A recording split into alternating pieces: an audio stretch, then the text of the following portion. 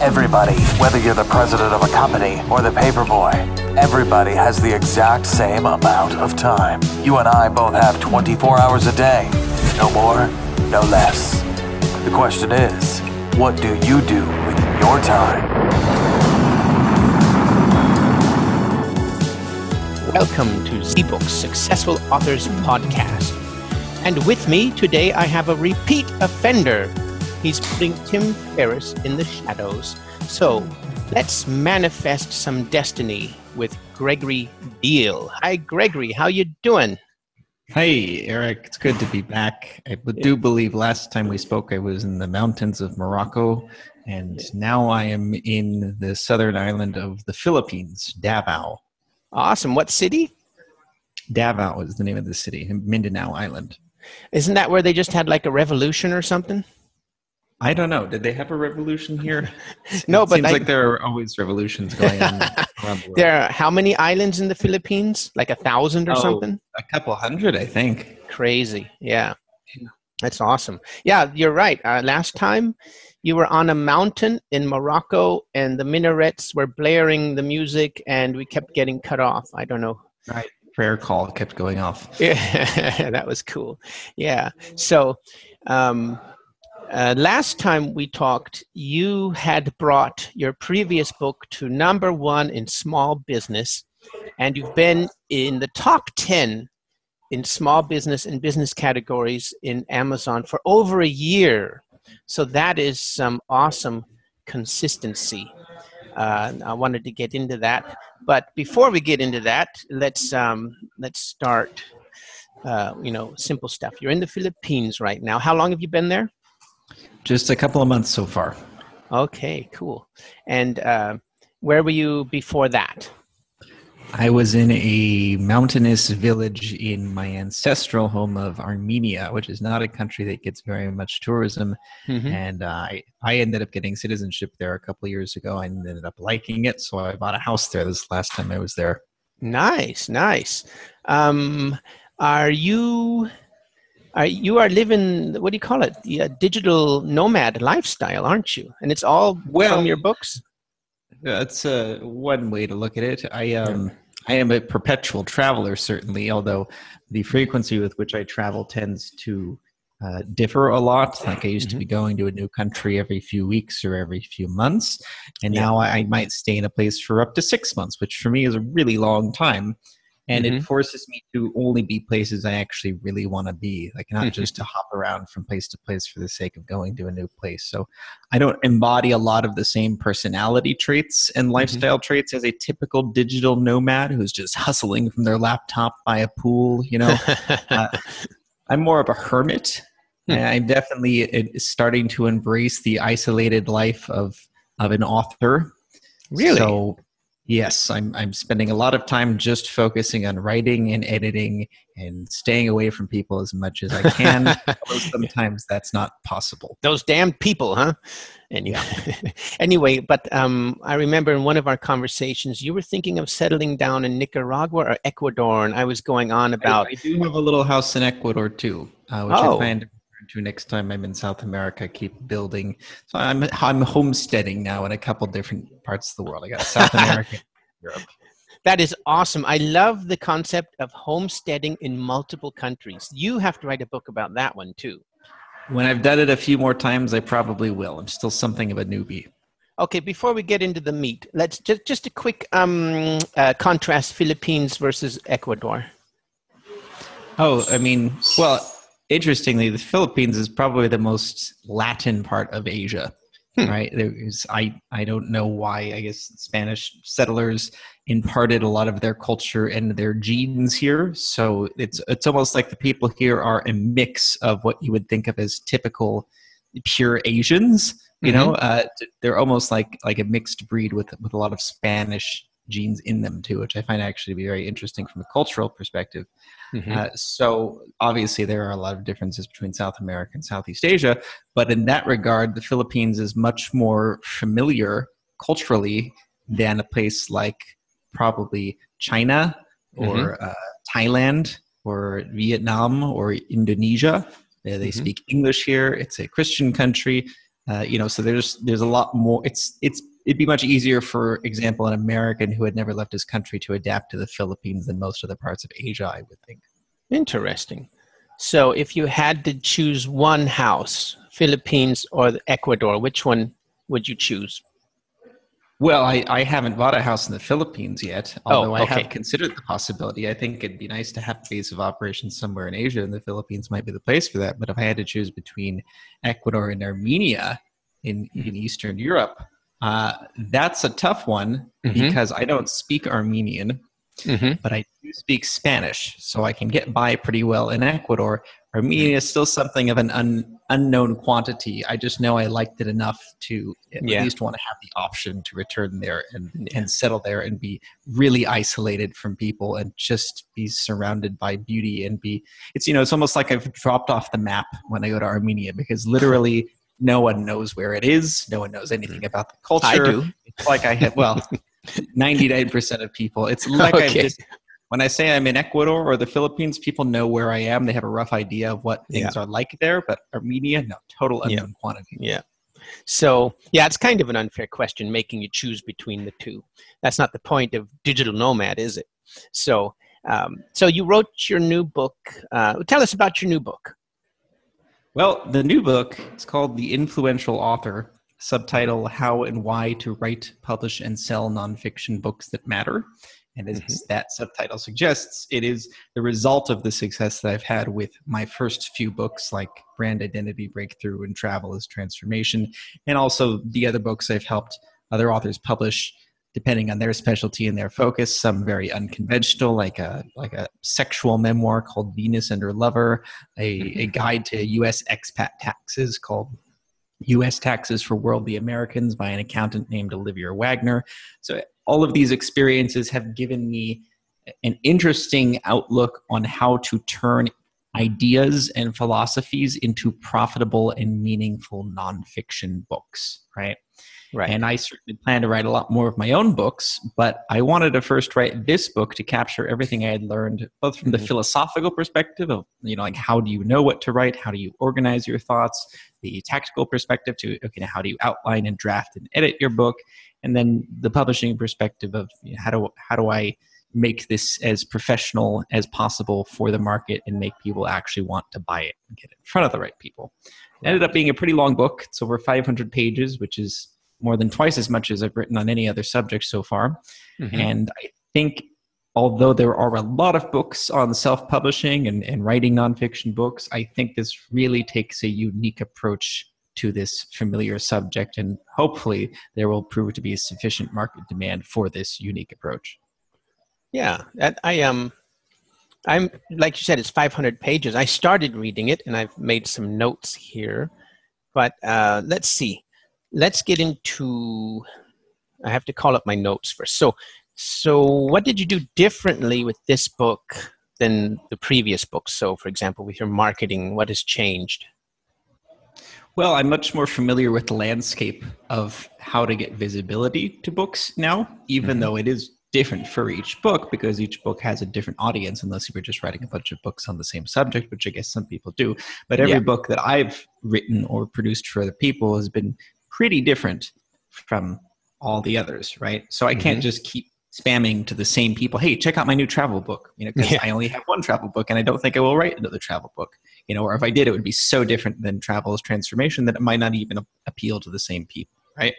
Although there probably are, some subcategory of people who would just like to read anything Gregory Deal writes because they like the way I think. That's not necessarily sad that you've got fans that want to read everything you want.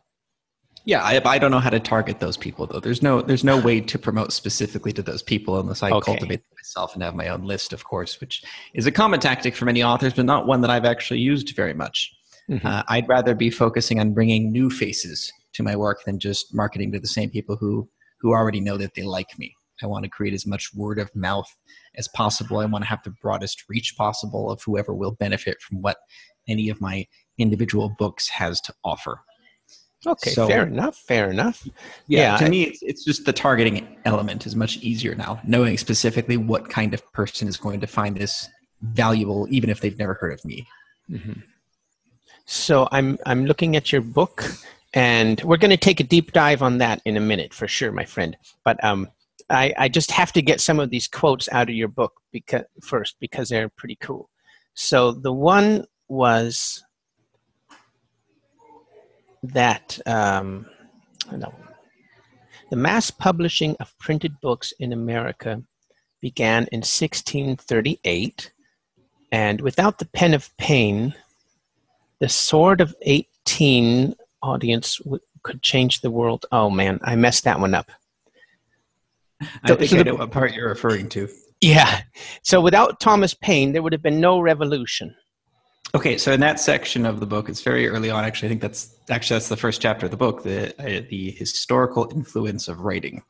I'm trying to give examples of while communication mediums have come and gone throughout our history as a technologically advanced species, we still have books in roughly the same form as when they were first being mass printed, even now some 400 years later.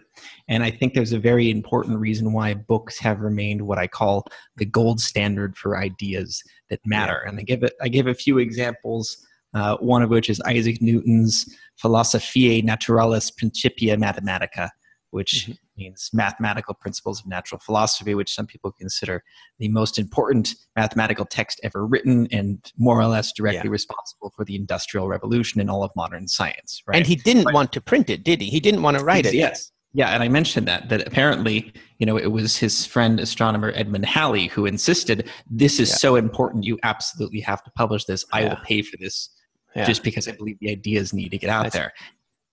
And then not even within Isaac Newton's lifetime, but a generation later, apparently, is when it started to actually pick up speed and people started saying, wow, this is gravitation. Wow, the laws of physics. This is pretty wild stuff. We got to pay attention to this.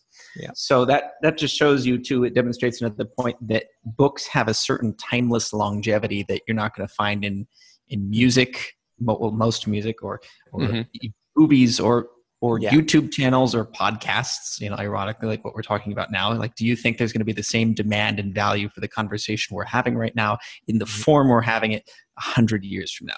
Almost zero chance, basically, right? But books have this timeless longevity that even generations after the author has died, they can continue to spread and grow and have this amazing influence. And the Thomas Paine one you mentioned was, I give the example of Common Sense, written by Thomas Paine during the American Revolution, which many historians believe to be basically the most direct cause of the American Revolution. That if Thomas Paine had not distributed this pamphlet throughout the 13 colonies, basically none of the common people would have been in favor of independence from the British colonies. And that quote came from John Adams, who said after the signing of the Declaration of the Independence and establishing independence, without the pen of Paine, the sword of Washington would have been wielded in vain. So that's what it was. Very good. The fighting wouldn't have meant anything if you didn't actually have mass support from people for this literally unprecedented cause, right? As far as my understanding of history, that something like the American Revolution and true independence from a former monarch had never happened before at all in history. And since then, it's happened many times, probably because the U.S. independence was so successful, and all that can be directly traced back to the influence that Thomas Paine's Common Sense had by distributing that book. That's awesome. And I'm not thinking necessarily that anyone who reads the influential author is going to be the world's next Isaac Newton or Thomas Paine, although it's a possibility. But you don't have to be one of the most important influential geniuses or social revolutionaries that ever existed to have meaningful influence and have ideas that are worth spreading and sharing in the form of a book. And you go on to say, Common Sense challenged the institution of the British monarchy and became the best-selling book per capita in American history. Do you know how many books that was? I cannot recall offhand. I do remember I verified this statistic in a couple of different sources, and I seemed pretty consistent that what they had to say was that, per capita, there were far less people in America, right, back in 1976 than there are now. But the point is that, some ridiculously high percentage of that small number of people had a copy of Common Sense. But that's cool. The book that helped start America was also one of the best sellers of all history, American history. That's fitting. I like that. Yeah. Okay, so what else has changed? How has your writing and editing changed? Well, I'm much more aware of the mechanics of writing, and I like to think of it as transmuting thoughts into written words. And some people struggle with writing because they don't know what they want to write. They haven't formed the thoughts yet, the ideology, the paradigm, the structure of knowledge in their mind, so they have nothing to transmute. So they're sitting there trying to think, what am I trying to say here? So they can't transmute something that doesn't exist yet. And then other people have problems with the actual transmutation itself, where they know what they want to say. It all makes perfect sense in their mind, but they don't have enough practice of putting it down as words that will be decipherable by someone else without incurring a lot of cognitive stress. And I've more or less solved both of those, because I don't start writing a book now until I am sure that I know exactly what I'm trying to say and that I have enough to say that will justify the existence of an entire book. Like, I wouldn't just start writing a book because I had a mild interest in something. Like you gave the example of homesteading in other countries. So that's something I've done twice now, which is probably more than most people, certainly. But it's something that just sort of happens spontaneously because at the time it seemed like a good opportunity. Like, I'm interested in that subject. I would read books other people had written about that subject. But if I sat down and tried to write a book, I'd probably write a few pages about my experience so far, and then I'd be grasping at straws. Like, okay, where do I go from here? I don't know. I don't know enough about the subject. I'm interested in the subject, but there's not enough knowledge in my head to go from here. Yeah. And so I write about things that I know I have an enormous amount of things to say about that subject, because I'm very opinionated and I'm very experienced in that thing. And I've seen most angles of that thing, so I can approach it, in a comprehensive and cohesive manner. Yeah. And I'm much better now, too, at just the mechanics of actually writing, which I think only just comes with practice, right? It's like any other activity. Through repetition, you get better and better and better at it. The endurance required to sit and write, or not even necessarily sit and write for many hours at a time, but maybe you write a couple paragraphs now, take a break and play video games for an hour, come back, write a few more paragraphs, go back to the first chapter because you just remembered you wanted to add something in that part about such and such. Your brain just gets better at dealing with large amounts of text and adding to and deleting in the case of editing and rewriting. It's like anything else that just through enough exposure, your brain adapts and learns how to work in this new universe. So how long did it take you to write these 500 pages? Well, that's hard to answer because, it's not like I'm working on it 16 hours a day every day. Yeah. But I had the initial inspiration for the book about a year ago. So in that amount of time, I was able to first construct the outline, write various chapters to full length, readjust what the outline was going to be, edit those chapters, write more chapters, and this constant back and forth process. And you give it to beta readers and editors and proofreaders. And, it's not just writing, it's so many other things. And of course, I'm doing a lot of other things in my life at the same time. And I'm working on even other books at the same time. So, I couldn't force myself to work on it full time all day, every day, nor would I want to. But we're working on it at a casual pace. It took me about a year. So would you consider yourself now a full-time author or creator or writer? I'm not a full-time anything. I don't limit myself to one set of creative opportunities. I would say books are my main focus right now. Okay. And I would like to write a lot more of them, and that concerns me more than most other things I could be doing with my time. It's not my only source of income, but it is a good one, and it is a good way to focus my creative nature. And I can, it is very personally rewarding for me if I can actually get a really good book written that actually teaches important things to people. And I know I'm just beginning in that regard. And the next books I write are probably going to be exponentially more meaningful and valuable for the people who read them. Yeah, that's fun, isn't it? Yeah, well, it's stressful and tedious at times, sure. Yeah. But yes, to me, it is rewarding to be able to organize my knowledge on paper, and that is worth the tedium and boredom at times. Yeah, I know what you're talking about there. I get a lot of fun out of it too, and rewards. So let's get back to what we were talking about. You were saying you had the problem targeting, or was more difficult targeting your true fans, kind of the diehards. So let's talk about ads and how you target then. How are you doing it? Well, most of the ads I run are just the ones that are on Amazon's native platform. You can. They used to call it AMS, but I think they recently rebranded it to Amazon Advertising. Yeah, I think so. Yeah. Yeah. And to me, that just makes a whole lot more sense than basically any other kind of ad you could run, like social media marketing or paying people to tweet out thousands of tweets about your book. Because when people are on Amazon looking at other books that are similar to yours or searching keywords that are related to your book, they're already looking to buy a book, right? Yeah, They just need to know which one or which ones, in the case of multiple purchases, they should be buying.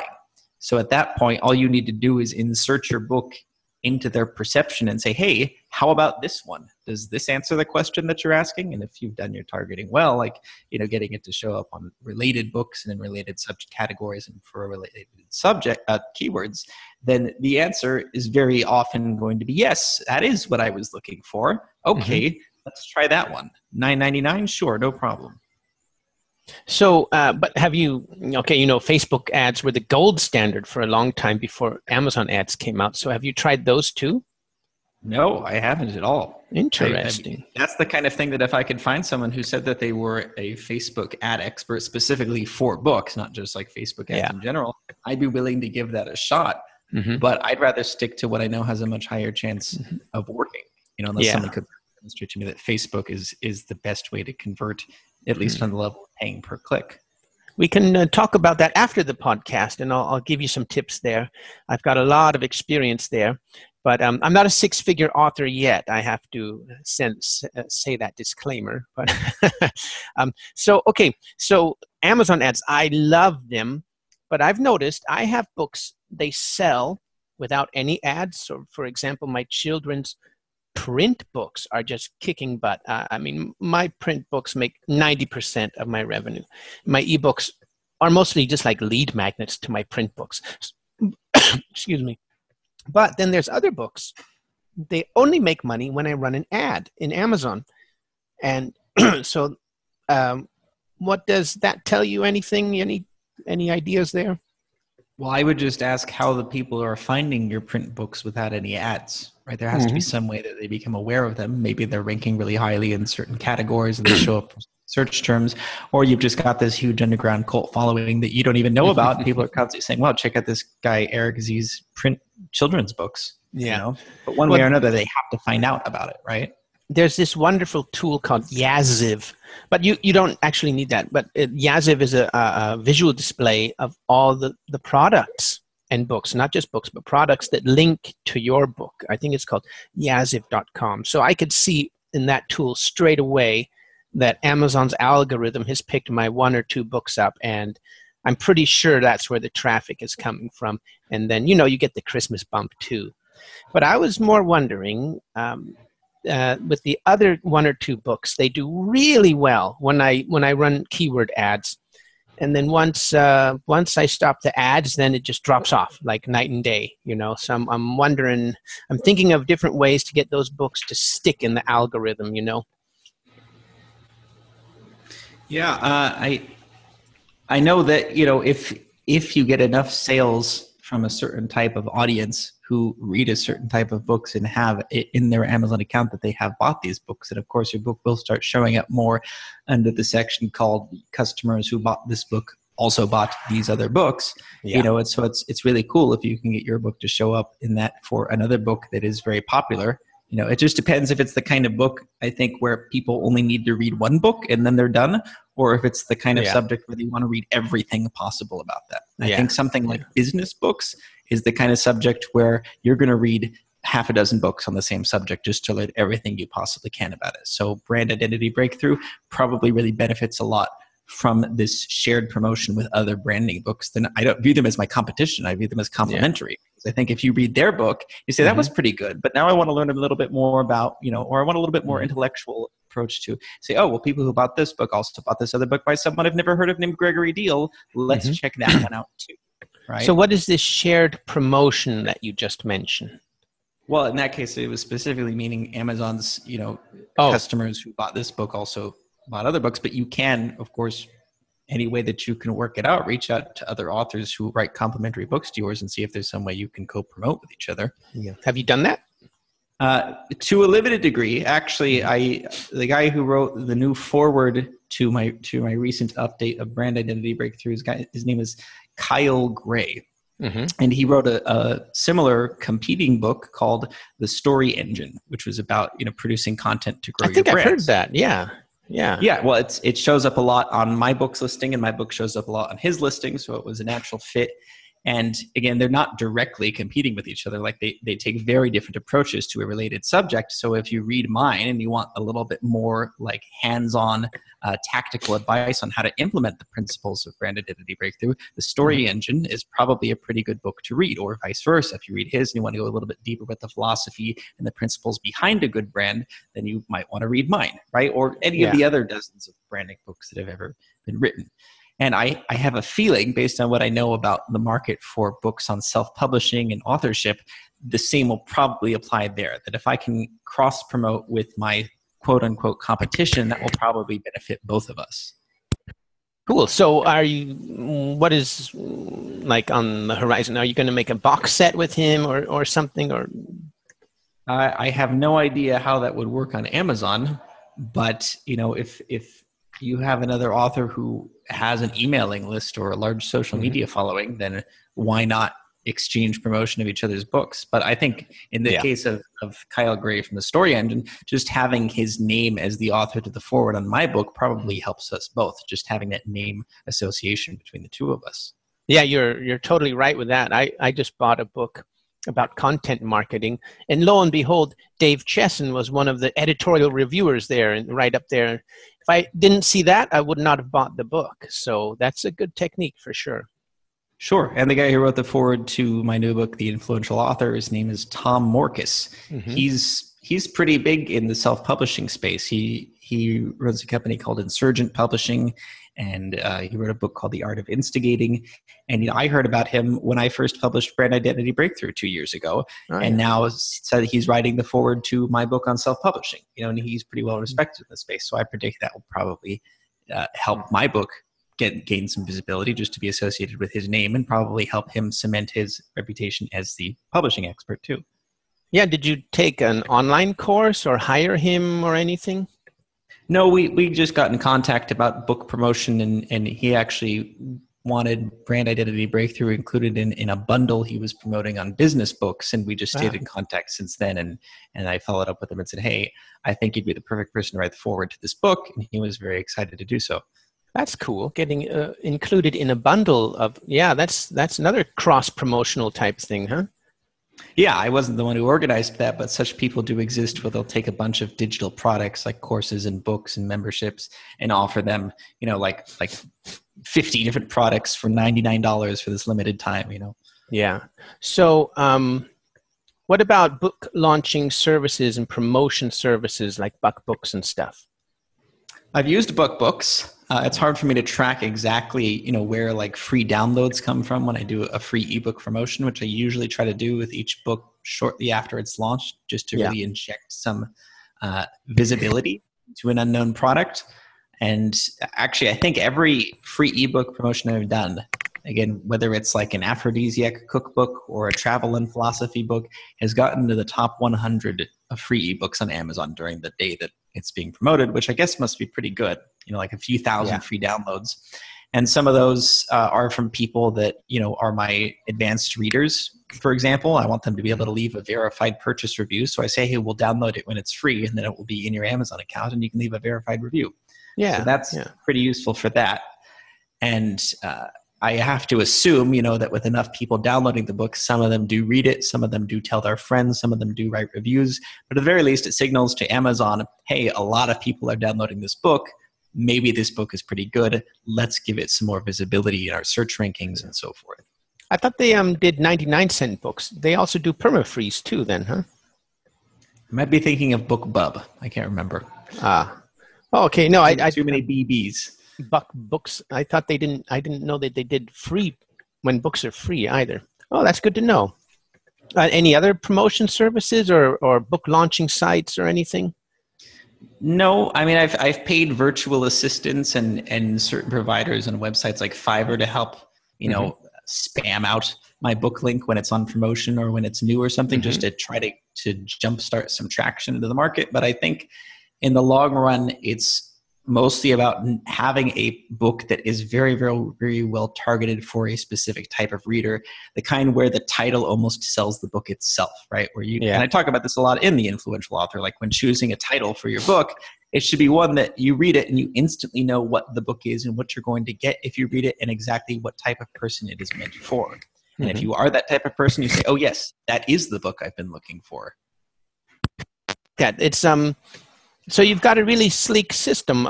Just, you concentrate on the one book launch, or the what's it called, the free book launch, and then you use Amazon ads later. And those two alone are, they're really enough, huh?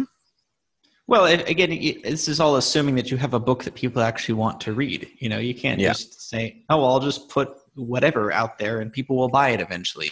And it can be a slow burn. Like, it can take some time to build up market traction. And of course, I do things like the podcast where I'm talking to you right now, though I have no way to track how many sales that leads to. I don't know. It could be 0 people who listen to this want to go read The Influential Author, or it could be thousands. Like, how could I possibly know that, right? Yeah.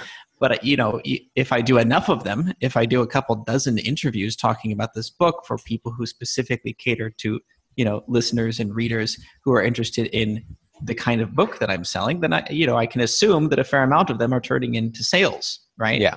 And you can do that enough times, then you create a snowball effect, because happy readers tell other readers, hey, check out this book. Yeah. Well, I like that, because instead of doing Pinterest ads and Facebook ads and Twitter, whatever, then you just stick to your 80-20, the two systems that really work well, and go deep with them. And it looks like it's working well. So I'm sure that if I wanted to invest a lot of my time into trying new promotion strategies, I could find ones that were a lot more effective, or I could be putting a lot more money into paid ads and getting a much larger return. Yeah. And I fear that if I do that, then most of my job will be promoting, right? Now I have a system that, at least once it's set up, is mostly passive. It doesn't require a lot of interaction from me. The book keeps selling. I keep getting royalties in my bank account, and I can focus on writing the next book. And that's what I want to be at.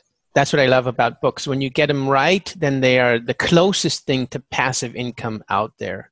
And so, like I said, my one book is selling without any advertisement, nothing. It's just making profit for years now, and I'm loving it.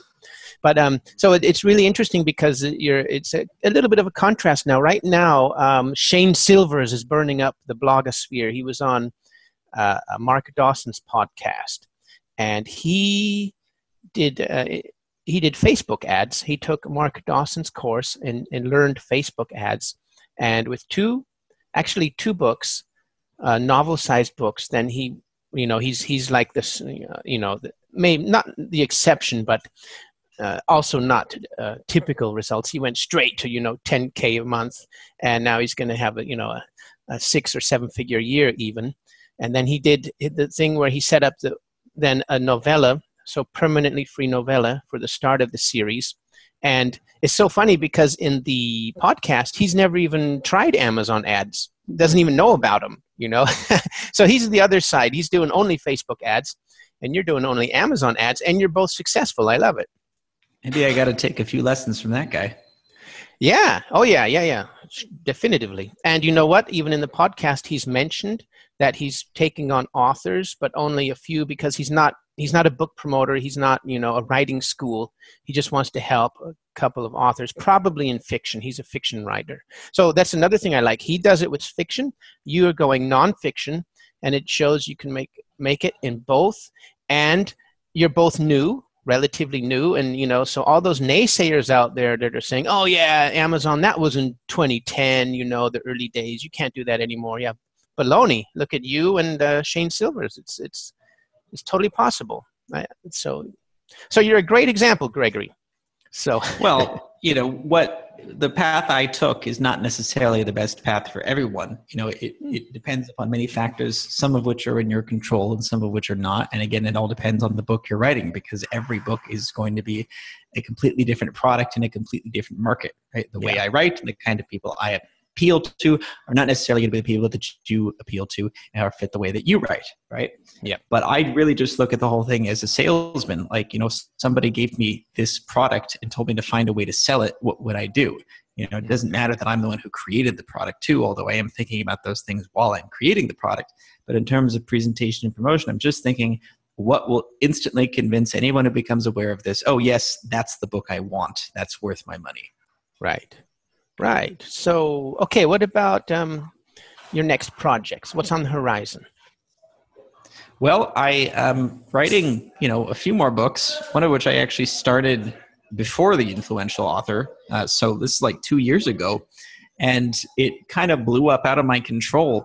It's only 50,000 words, so it's not that long of a book. That works out to, probably less than 200 pages. Pretty typical length of a book compared to the 130,000 that went into The Influential Author.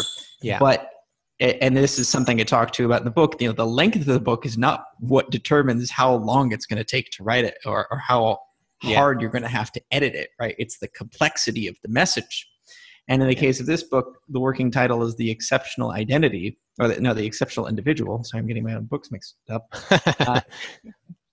I almost had the book done, like the first draft of it. And I even submitted it to some beta readers who gave me some good feedback on it. And I started thinking, okay, how can I prepare to launch this book on Amazon? And this was all almost 2 years ago. And then I realized during the process of beta reading, this isn't going as broad or as deep as I want this book to go. I'm not reaching the right people here, and the message is not as complex and detailed as I want it to be. Yeah. And then I just started editing and rewriting and restructuring. And then I got too busy with The Influential Author, and this one's been on the back burner for the entire time. And I still go back to it and touch it up pretty frequently.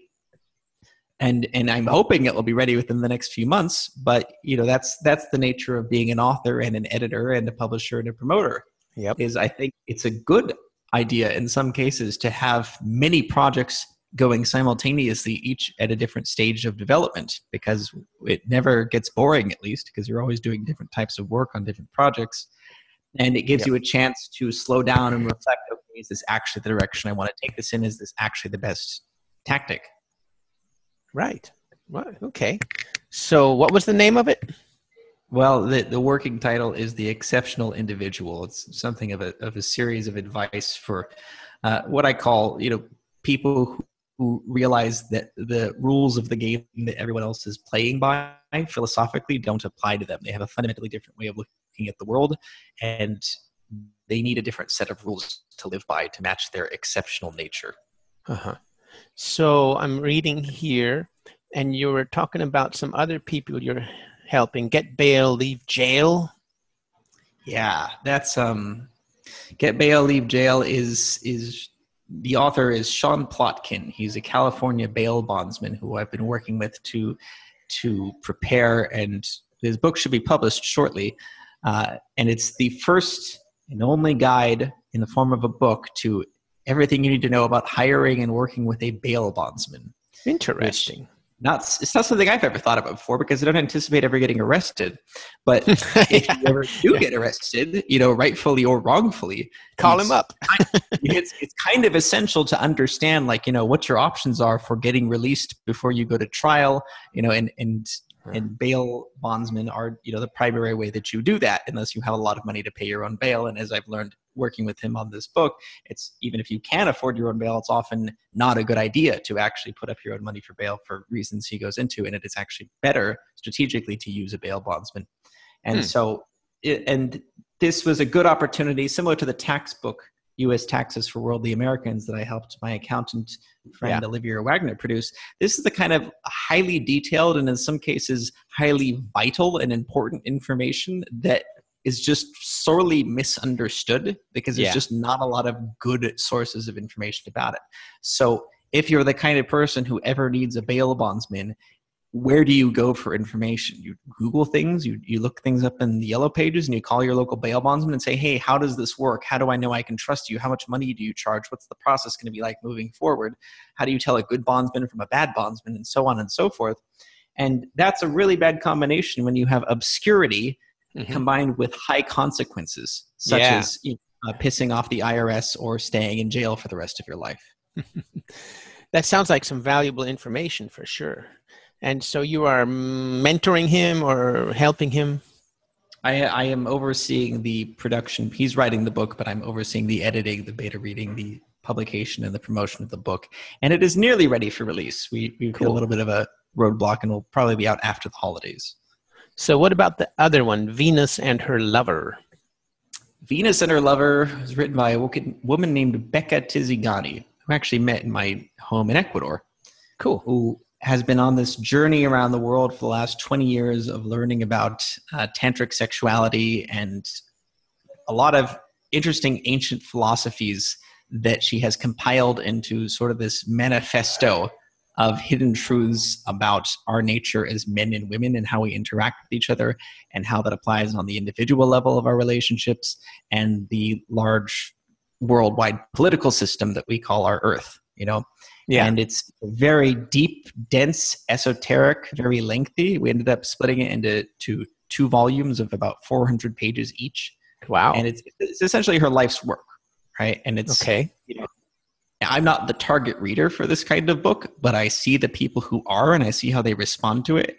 And it's definitely giving me some new perspective on types of readers and types of books and how people respond with, in some cases, really deep passion and fanaticism for a certain kind of book. Like I've not seen anything like that for my books. Interesting. So I would just instantly recommend, if she's got that much material, that she should immediately break out something as a freebie and putting up Amazon right now, you know, like a free something, perma-free book. But okay. So that is also valuable information, sounds like. So let me know when those two books are coming out, and then maybe do another podcast maybe. So sure, you can get one of them on if you want. Yeah, I mean, they both sound interesting. We can talk about that after the podcast too. Okay, so what about audiobooks? This is something that I've been having a problem with because I'm in Germany, and the American Amazon.com ACX platform was blocked for a while. I'll have to check again. But what's your process for audiobooks, or do you make audiobooks? I do. I always do audio. And I think it's a big shame when self-published authors neglect to do audio, except maybe in very rare cases where there's just no market for audio at all, like a cookbook or something. Uh-huh. But in general, for some genres of books, audio is extremely popular, like business books, for example. Really? The audio book for Brand Identity Breakthrough has consistently sold extremely well. I've probably sold over 2,000 copies in the last 2 years in audio. You see, I thought it would be for fiction, the other way around. Fiction would be more, nonfiction would be less audiobooks, you know, but... Well, it could be. I haven't published fiction yet, so I couldn't tell you. It could be that fiction is even better in audio, in which case, you know, do it, definitely. But at least for nonfiction, the way I see it, if you're going to put all this effort and money into promoting your book and getting visitors to your Amazon page and hoping that they buy the book, why would you only offer them 2 ways to purchase it instead of 3? Right? Yeah. Yeah. And especially because most people, in my experience, who like audiobooks only like audiobooks, or they really, really strongly prefer audiobooks. In other words, even if a book looks amazing, but it's not available in audio, I'm not going to buy it. I'm not going to read it, you know, because I just don't digest information at the pace I want to that way. Right. But if you have it in audio, I'll buy it right away, especially if I can use my Audible member credit to do it. Yeah, I've been noticing that too. I'm preferring audiobooks now too, because I don't have time to read, and it's just faster. And only certain books I will still read and waste my eyes on them, you know, getting older and all that. But what's your setup for recording? Well, you don't even have to record it yourself, although, you know, there are some advantages to doing it that way. Like, of course, you don't have to pay a narrator. And also, you know, reading your own work out loud gives you a very different perspective on it, too. Like, you catch mistakes, or you phrase things differently because, that's not how I want to say that, you know. Yeah. So it's useful from that perspective. It's not, you don't need a lot of expensive equipment. You know, I'm talking to you right now through the same microphone that I used to narrate my most recent book. It was a few $100s. It's just a USB plug-in mic. Okay. And the hardest thing is really just the environment that you record in, because you can't have echo or background noise of any kind. So that can be a problem depending on where you're living or if you're a perpetual traveler like me. Yeah. But, one way or another, I get it done. And it was over 13 hours of finished narration for the 500 pages in The Influential Author. Wow. And I mean, that sounds like a lot by itself, but you have to keep in mind the actual recording and editing of the audio probably took about 3 times that long. Oh, yeah, I believe it. Yeah. Right. So we're talking about, almost 40 hours of my life. Yeah. I'm just working on it a couple hours a day, right, for a few weeks. Post-production, they call it. Yeah, editing and mastering and making sure it's all in the format that ACX needs to publish it. And so, now that's not that much compared to the time it takes to write and edit a book, right? If you're going to spend hundreds of hours of your time writing and editing a book, what's another couple dozen to record the audio? That's my perspective, at least. Yeah. And considering the massive amount of additional revenue and exposure that can bring, it is almost always worth the trouble it takes to do it. Again, unless you're writing in a genre that just, for some reason, nobody would ever want to listen to that in audio. So, did you have any problem with country codes and being blocked because you were in a different country from uploading to ACX and Amazon.com, right? I have never had that issue, no. But if you are facing that issue, I would suggest perhaps a VPN. Yeah, okay. Virtual private network, yeah, another thing I got to buy. Okay, well, maybe they've opened it up again. It's been a while since I've tried. I'm making my own too. So what was that microphone that you use? I'm using a Rode, what's the model number here? NT-USB, something like that. Okay. But there are tons of options out there for less than a few $100s. Okay, yeah, because that's definitely also on my list. I've actually started with my audiobooks too, and it's pretty fun actually. So, all right. So, is your book still on sale, or it's on Amazon already, right? Yes, it is actually. I'm still waiting for the audio to process, so that should be up there within a few days. But the ebook and the paperback are up there now. Still on 99 cents right now. Yes, the ebook is 99 cents currently, though I may change that very soon. So if you want to get it cheap, check it now and see if it's still at that price. Okay. What else? Where can we find you online? Well, if you want to talk to me about publishing, identitypublications.com is the name of my publishing company. You can send me an email, gregory@identitypublications.com, or you can, add me on Facebook. Okay. And The Influential Author is on sale right now on Amazon and anybody else? It should shortly be on, all the major sites, Kobo, Barnes & Noble, and so forth, but for now, just Amazon. Cool. I'm loving the book. Like I said, I started reading it, and I highly recommend it. The Influential Author. All right, my friend. Well, how about your number one tip for our beginning readers and publishers out there? Number one tip is have something worth saying. Don't write a book just for the sake of writing a book. And that's really the crux of why I wrote The Influential Author, to convince people not to just write vanity projects or, I have an idea for a book. Wouldn't it be interesting? But really write something that you have deep passion for and that you have reason to believe that a large number of other people will think is an amazing book too. Use that as your North Star when approaching book writing and publishing, and you'll have a much higher chance of success. Cool. That's a good one. Thank you very much, Gregory. It's always a pleasure talking to you. Yeah, thanks for having me. All right.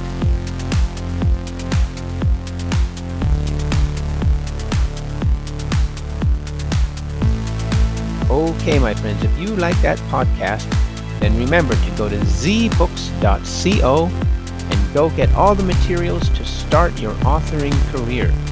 We have a 7-day challenge every week, so there's no excuse to not finish your book.